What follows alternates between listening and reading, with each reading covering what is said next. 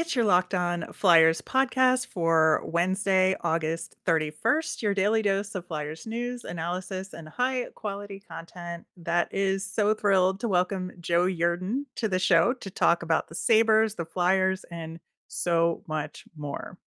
It'll be fun.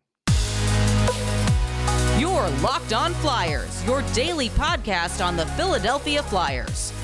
Part of the Locked On Podcast Network. Your team every day.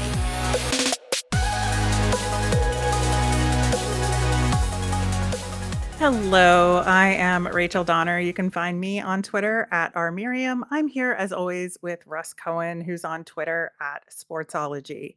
Thanks for making us your first listen every day. You can follow us on Twitter at Locked On Flyers. You'll keep up to date on all the Flyers news and our episodes. You can also email the show at lockedonflyers@gmail.com.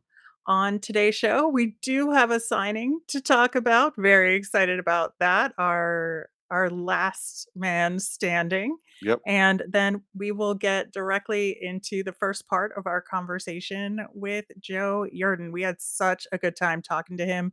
We're going to actually make it two parts, and you'll have bonus time with him on another day.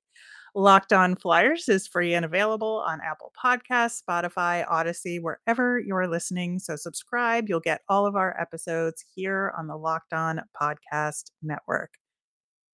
All right, Russ, Hayden Hodgson, our last remaining RFA, got that contract, and it was a Chuck Fletcher go-to move. Oh, It's a yeah. 2-year, two-way, one-way contract, 800K for the NHL salary. And we were getting a little nervous for Hayden there, but he got it done.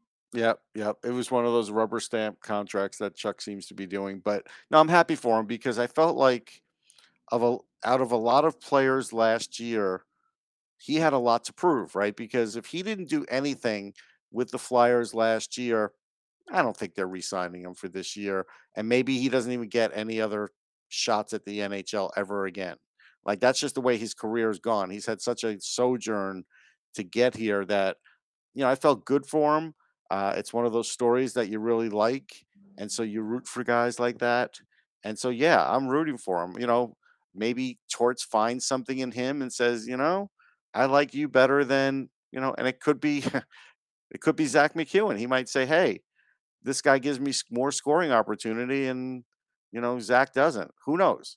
But there is a possibility that he could work out with this coach with the type of hockey that he plays, and the fact that as a bigger guy, he does tend to score goals around the net. It's not going to be a lot, but hey, he gets a shot now. He does, and of course, he was sort of a journeyman in the ECHL for a little bit there, got a shot with the Reading Royals, who then, sent him up to the Phantoms, where, he was second on the Phantoms in goals Hmm. for this past season in 46 games, which is pretty remarkable, 19 goals in 46 games for an ECHLer, as he Yeah. was being touted. He had a goal and 2 assists in 6 games for the Flyers, which I think, definitely proved that he could hang, and so that's what got him the contract. Yeah, and he could hang, and if he had a really good summer, he's a guy that preseason will matter to make try, and this is a new coach, and you hope that this new coach doesn't have a lot of these spots mentally filled in his head already, so a guy like this has a chance. Yeah, I definitely love what competition is coming up at training camp. It should be a lot of fun. All right, with that, we are going to head directly into our conversation with Joe Yerdon. All right, so we are thrilled to welcome back to Locked On Flyers Joe Yerdon from Bleacher Report and Maintenance Day podcast. Joe, how are you doing? I'm doing great. We're getting the machine fired up here for hockey because I looked at the calendar and oh boy, it's it's almost here. I can't believe it. It's close. It's creepily close. Yes, we are just talking about that on Monday's show with the September coming this week. So we're almost there. everybody's like, when, is it October yet? And I'm like, let's slow our roll a little bit. Like, let's just wait. Let's wait a second. We'll be okay. We'll get there. We'll get there. All right. Of course, you are known, I would say, for the most part, for covering the Sabres. So, how goes it in Sabres land? How are people feeling about the off season? I don't think the off season was very exciting for people, but I think they're just excited about the team in general, based on how they wrapped up the season last year, and how exciting it was to see Tage Thompson break out the way he did. Coming out of the blue to score 38 goals. I mean, he scored more goals than I think he had points in the NHL his previous 3 or 4 seasons. So it's wild. But with him, Jeff Skinner looked like the Jeff Skinner of old last year. And everybody loves hearing "Party at the USA" at home for his goal song. So there was that. And Alex Tuck really embraced coming to Buffalo. I mean, he's from outside Syracuse and grew up a Sabres fan. And, they showed off all the pictures of him wearing the old goat head jersey and talking about those, the 06 team. Like, he loved the 06 team. And I'm like, are you even old enough to have seen the 06 team? I'm like, yeah, no, he was. But, Kyle Pozo had a great season. People love seeing that. Everybody loves Kyle. So a lot of reasons to be excited about the team. They got some young guys coming. Darlene looked fantastic at the end of last year. So a lot of reasons for people to be excited about them. I hope it doesn't lead to expectations being too high for them right now. But there's a lot to like about this group, because they seem to like each other. Winning helps that, but there are some guys that are really worked out well last year that you hope can continue to do that next season or this season. Oh my God, I'm still caught up between seasons here. Jeez. Yeah, that's okay. Talking about one of their prospects, Jack Quinn, had a great year with Rochester. The question is, I don't believe he's a center. I know there was a time they thought that maybe they were going to try him out at center. Are they finally realizing, hey, he's going to be a wing, and does he have a chance to make this team as a winger, or is he going back to Rochester? Well, to answer the position question, they tried him at center a couple different times. Mostly the beginning, in camp last year, they're like, all right, let's see what he can do at center. And I was like, guys, listen, if you want to get a center in there, draft a center. You had multiple centers you could have drafted at that spot. You picked a guy that's a 50-goal winger in the OHL. Play him at the wing, because that's where he's good. They're like, oh, we got to see what he's doing. And it's like, yeah, whatever. I guess with Thompson, it worked out great because he was a winger forever. They put him at center, and he's a dynamic center. So, but they tried it. It wasn't the right fit. He's a winger. Now, does he make the team? The way he performed last year, I would say he absolutely has to make the team, but they basically brought back the same exact roster as they did last year. And the competition's going to be very stiff.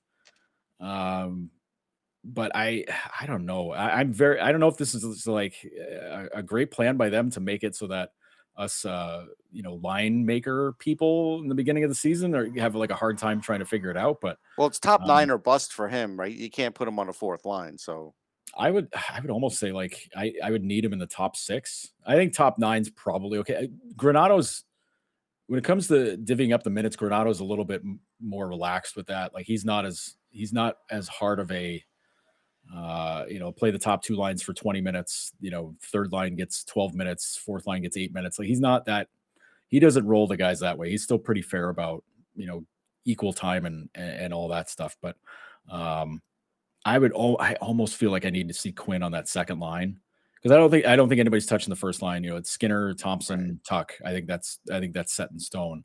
2nd and 3rd lines get a little bit different. I think it's open for interpretation there. So, but yeah, to me, Quinn has to make the team.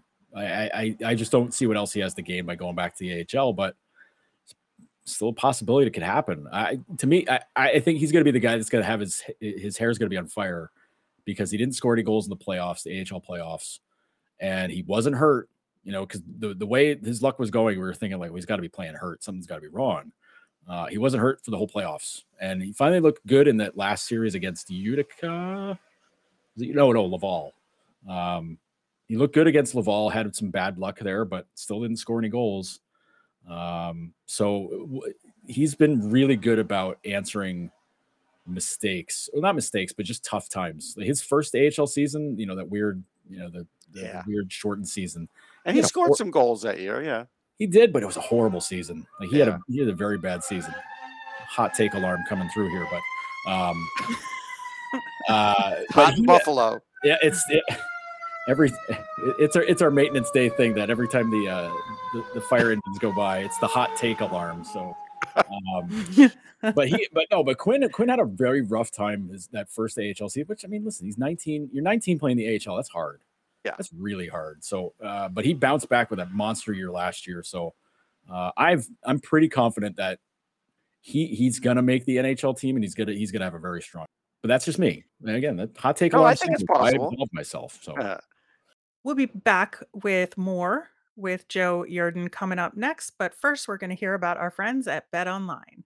BetOnline.net is your number one source for all your betting needs and sports info. Find league reviews and news on every league, including Major League Baseball, and all the info leading up to the upcoming NFL, NBA, and NHL seasons. They even cover combat sports, esports, and golf too. BetOnline is your continued source for all your sports wagering information, from live betting to scores, podcasts, and more. BetOnline is the fastest and easiest way to check in on all your favorite sports and events. Head to the BetOnline website today or use your mobile device to learn more about the action happening today.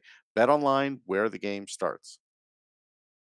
So the Sabres picked Matthew Savoy in the draft this year, who's somebody that we talked a lot about on the show as a possibility for the Flyers. We were maybe hoping they would take a chance on him, being a little bit of a smaller guy. What is your take on the pick, and how do you think he fits into the Sabres' depth right now? I love that pick.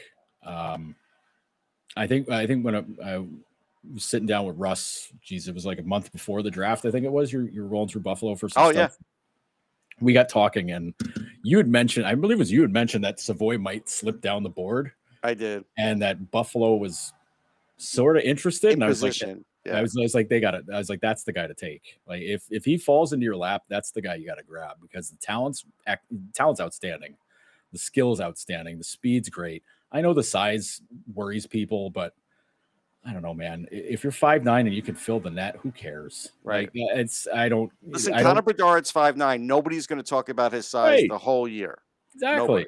Nobody. And like, I mean, I think the only question is he going to be a center or a winger? Right. But I mean, I don't know.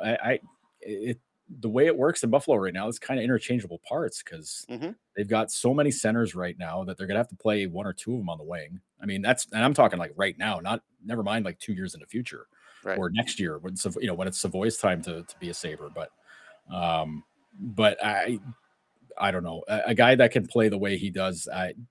Size doesn't matter to me. It's that he can play, and he's tremendously talented. I think it was a great pickup for them, because the way Kevin Adams and the scouting group have worked the last couple of years, they've been stressing skill and ability and upside potential. Like the way it seemed to work in the past, that they were like, well, this guy's pretty good right now, against 18-year-olds. Like, well, how does he project? Where does that work down the road?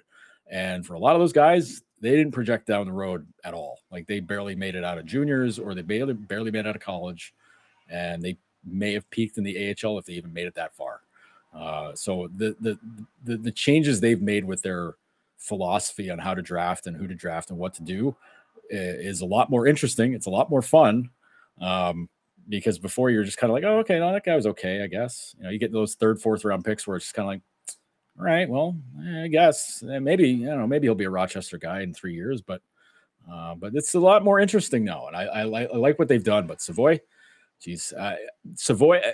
I haven't talked a lot about Savoy because I've been way more interested in one of their other first round picks this year. But Savoy, I think that's just accepting that Savoy is going to be a really, really good player, and then you start looking at some of the other guys and going like, I think they might have got another really good one here too, maybe two of them. Yeah, they may have gotten two really good ones, but yeah, I think Savoy will be tremendous for them. Let's talk Eric Comrie for a minute, because this is a guy that I know about. It's interesting because for a while his trajectory was very high. Like, he actually, what's really funny is on his when he played for a team called like the LA Selects. There was a year that he and Thatcher Demko were on the same team, and he was, thought to be ahead of Thatcher Demko in sort of the race for the next good young goalie, and of course Comrie had sort of, I don't even want to say missteps. He just didn't really develop quickly, and now the Sabres have him, and I think he's where he is. I think for whatever reason he can handle the NHL backup job, and so I kind of wonder, what do you think his role is there game wise? Like how many games? Because again, he's got an opportunity to play more than most because of the starting goalie, being a little older with Craig Anderson. Yeah. The weird thing about how they've operated with goaltending is that if Comrie doesn't work out, Kevin Adams is going to get a lot of heat for that, because goaltending is something they've just kind of been a little ill prepared, maybe a little bit surprised by how things went. I think they basically counted on Linus Ullmark coming back last year, and I think they thought they had a deal, like they had a deal in the bag that like he was going to come back in, and then Boston offered him 4 years and he was gone, and they were like, oh no, what do we do? And then you get Anderson, you get Aaron Dell, and then things just kind of went sideways from there. Anderson, they absolutely love him. He's classic, great in the room guy. He's good for being around younger goalies. I think part of the idea was bringing him in was to have him maybe work with Ukko-Pekka Luukkonen a little bit and maybe help getting him acclimated. But that things got different there. Luukkonen had a terrible camp last year, and rightfully went back to Rochester. I get it. But in Comrie's case, I think this is a very educated, not a guess, but like this is an educated possibility on their part, because you look at the other free agent goalies that were out there. These were either older guys that maybe got a year left, maybe don't have anything left in them. And if Anderson's your main guy, well, I think the most you want him playing is 30 games. In Anderson's case, I think that's the most you want to go. But just to add one thing, because I had found something in one of my old articles. So Comrie actually in the 15 World Juniors was the starting goalie, and he was playing against Demko, who was the starting goalie, and they both grew up in LA, which in California, even though Comrie's a Canadian citizen now. And he was then, but you know how it is. They do those things all the time. But it's interesting because that's where he was at. Like in 2015, that's where he was at. I mean, he's not that old. I mean, I think this is a decent gamble by Adams. Yeah, I think this only happens because he was able to play like 19, 20 games last year and showed that he could play pretty well. It's tough. It's tough to be the backup in a situation like Winnipeg, because Connor Hellebuck he's outstanding, but also he's going to play almost every game. Like that guy wants to play 65, 70 games. Goalies probably shouldn't do that, but like he's the kind of guy that like doesn't mind doing it and feels okay doing it. So maybe that's on coaching's fault for not giving him a little bit more rest. But hey, hard to argue with the guy that won the Vezina 2 years ago and say like, well, maybe they're not doing it right. Okay, whatever. But Comrie took advantage of that opportunity. I look at, he got bounced around on waivers a couple of times, and it's not because he did poorly. It's just he barely played. Right. And sometimes you just, you run out of room, or you got to do something else with something, or, maybe he gets hurt at the wrong time, or it could have been his time to play some, and then he's out of the mix. And then there's only 64 of these jobs, Right. So to me, this is an educated, and not a guess, but it's an educated move on the educated gamble. Because you saw what he could do last year. You've got a good idea, and you compare him to like some of the older free agent guys that are available. It's like, well, we don't know for sure what those guys have left. We have a decent idea of what Comrie might be able to do, and he's younger. He hasn't had any, serious injury issues. It's worth a shot. And if it doesn't work, it's only a 2-year commitment, and maybe, Devin Levy's coming in, next year to take the job away, or, what have you. But yeah, I like the move. I hope it's not one that if it turns out poorly, people just bury him over, bury everybody about it. Cause what else are you going to do? They weren't making it. They weren't trading prospects to get a goalie. Like that wasn't happening. They weren't going to eat $10 million to take Bob away from Florida. Like so much of these other ideas that, were kicked around online were just like, no, they're not doing that. There's so much about how the way the Sabres run. Unrealistic. Yeah, like there's so much about the way the Wait, you're Sabres saying do things Twitter that- can be unrealistic? Is that what know. you're saying? Listen, I'm waiting for the hot take alarm to go off again saying that, but no, but it's the Sabres are like, they're mysterious, but like there's a lot of things about them right now that's very easy to see. Like there's just moves they aren't going to do, and dropping a ton of money to bring in a goal, dropping prospects to bring in a goalies. That was not one of the moves that they were going to. Yeah, I agree with you there. We'll be back with more of our conversation with Joe Yerdon coming up next. So, a guy you got to see a lot of on Buffalo, who's now with the Flyers, Rasmus Ristolainen, and always a great topic of conversation. We did a deep dive on his season on Monday's show, but we're just curious about your perspective if you got to see him on the Flyers and how you think that transition went for him. I did watch. I had to watch him on the Flyers. I had to see. Of course you did. I had to see how it was going to go. I had a pretty good feeling of how it was going to go, and I think it met those expectations, which is not a positive thing for the Flyers. Because to me, I love Risto. As a dude, he's just a super guy. He's very quirky. He's funny. I don't know. I know, I've basically been watching this kid since he was 19 years old, since he came over to North America. Like it's very weird to watch a guy go from that to like what he is now, and have it just be kind of like he's okay, but it's very weird that he became an instant guy that was thrown into like those advanced stat versus normal stat wars online, because advanced stat people were pointing out very clear evidence that like this dude can't hack it. To which, I'm guilty of giving him kind of a pass for that. I was like, listen, he played on one of the worst teams ever put together on ice. And yeah, of course his numbers were terrible. They were getting outshot every night, 90 to 25. Like, I'm talking shot attempts, not like shots on goal. Shots on goal, that was maybe like, 1 out of every 30 games they're getting outshot like that. But shot attempts, like they were one of the worst shot attempt differential teams of all time. Which is staggering to watch. And he played 20 minutes a night on that team. So of course he got buried. Of course he looked like crap. And he, unfortunately for him and for Buffalo and maybe even for Philly, he learned there was a lot of habits that he picked up at that time that he hasn't given up, because you get playing one way, then you get paid $5 million a year after playing that way. It's like, well, what do I got to change? What am I doing different? Like I can't change because this is what got me, this is what got me here. But playing for Ted Nolan, another guy that I love. Ted Style was died and lived in the mid 90s. It was not meant to be around in 2015, 2014. When you're asking your defenseman to not skate the puck out of the zone, you're asking him to dump it off the glass and get it out all the time, you're going to pick up terrible habits. And I think that's what's happened to Risto. But he tries so hard. He's never going to be at fault for not, for lacking effort. Like that is never going to be his case. And it's weird because early on in his career, like there would be he'd make a mistake, very obvious mistake. And you could bank on it. He would never make that mistake again.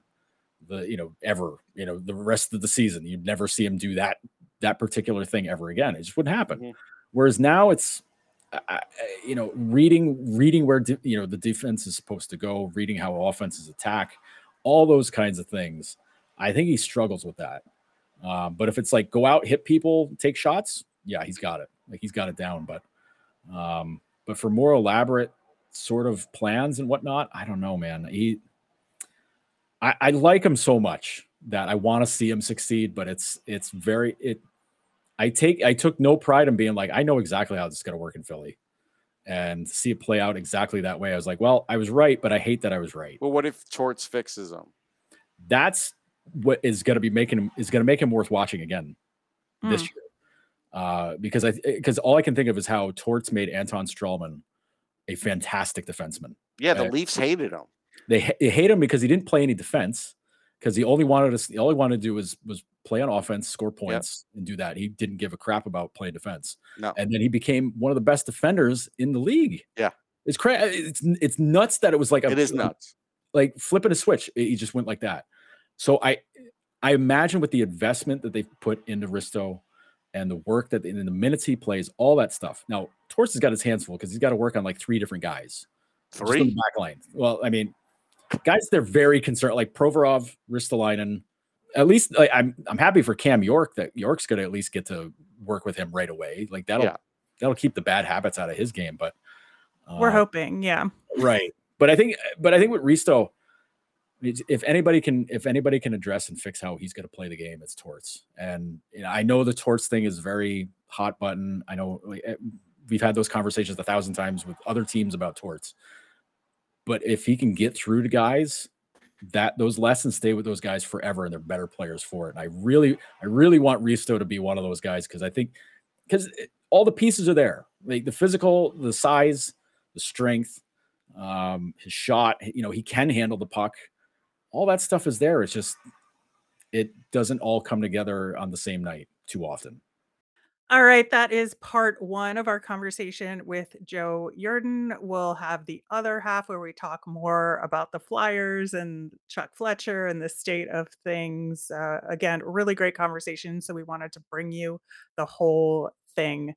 We will wrap up with our Flyers fun thing. And it's been sort of Reading Royals themed recently with their new jerseys that are gorgeous. We just talked about Hayden Hodgson, who spent some time with the Royals. Well, this time I was absolutely floored when they announced their opening night festivities for the Royals this season, October 29th. They are having an outdoor concert and block party with the Spin Doctors. Like, how fun is that? Yeah, it's great. I mean, that city knows how to rock. I've been there a few times for different shows, and I do like the song "Was a Pocket Full of Kryptonite," and they have a few others. They really rock out. I mean, this is great. This is terrific for fans. What a great idea. Little Miss can't be wrong, Hmm. as they say. All right. That will do it for today's show. Again, we'll be back on Friday with more conversation with Joe Yerdon. As a reminder, we always want to hear from you. You can send in your mailbag questions via Twitter at Locked On Flyers, or you can email us at lockedonflyers@gmail.com. I'm Rachel. I'm on Twitter at rmiriam. That's RMIRIAM. I'm Russ. I'm at Sportsology, SPORTSOLOGY. You made us your first listen today. Now, for your second listen, go check out the Ultimate Pro Football Preview for 2022, an 8-episode extravaganza to get you ready for this NFL season. Local team experts from the Locked On Podcast Network and Odyssey NFL insiders are coming together in one ultimate NFL preview. Search for Ultimate Pro Football Preview 2022 on your Odyssey app, YouTube, or wherever you get your podcasts. Have a great day.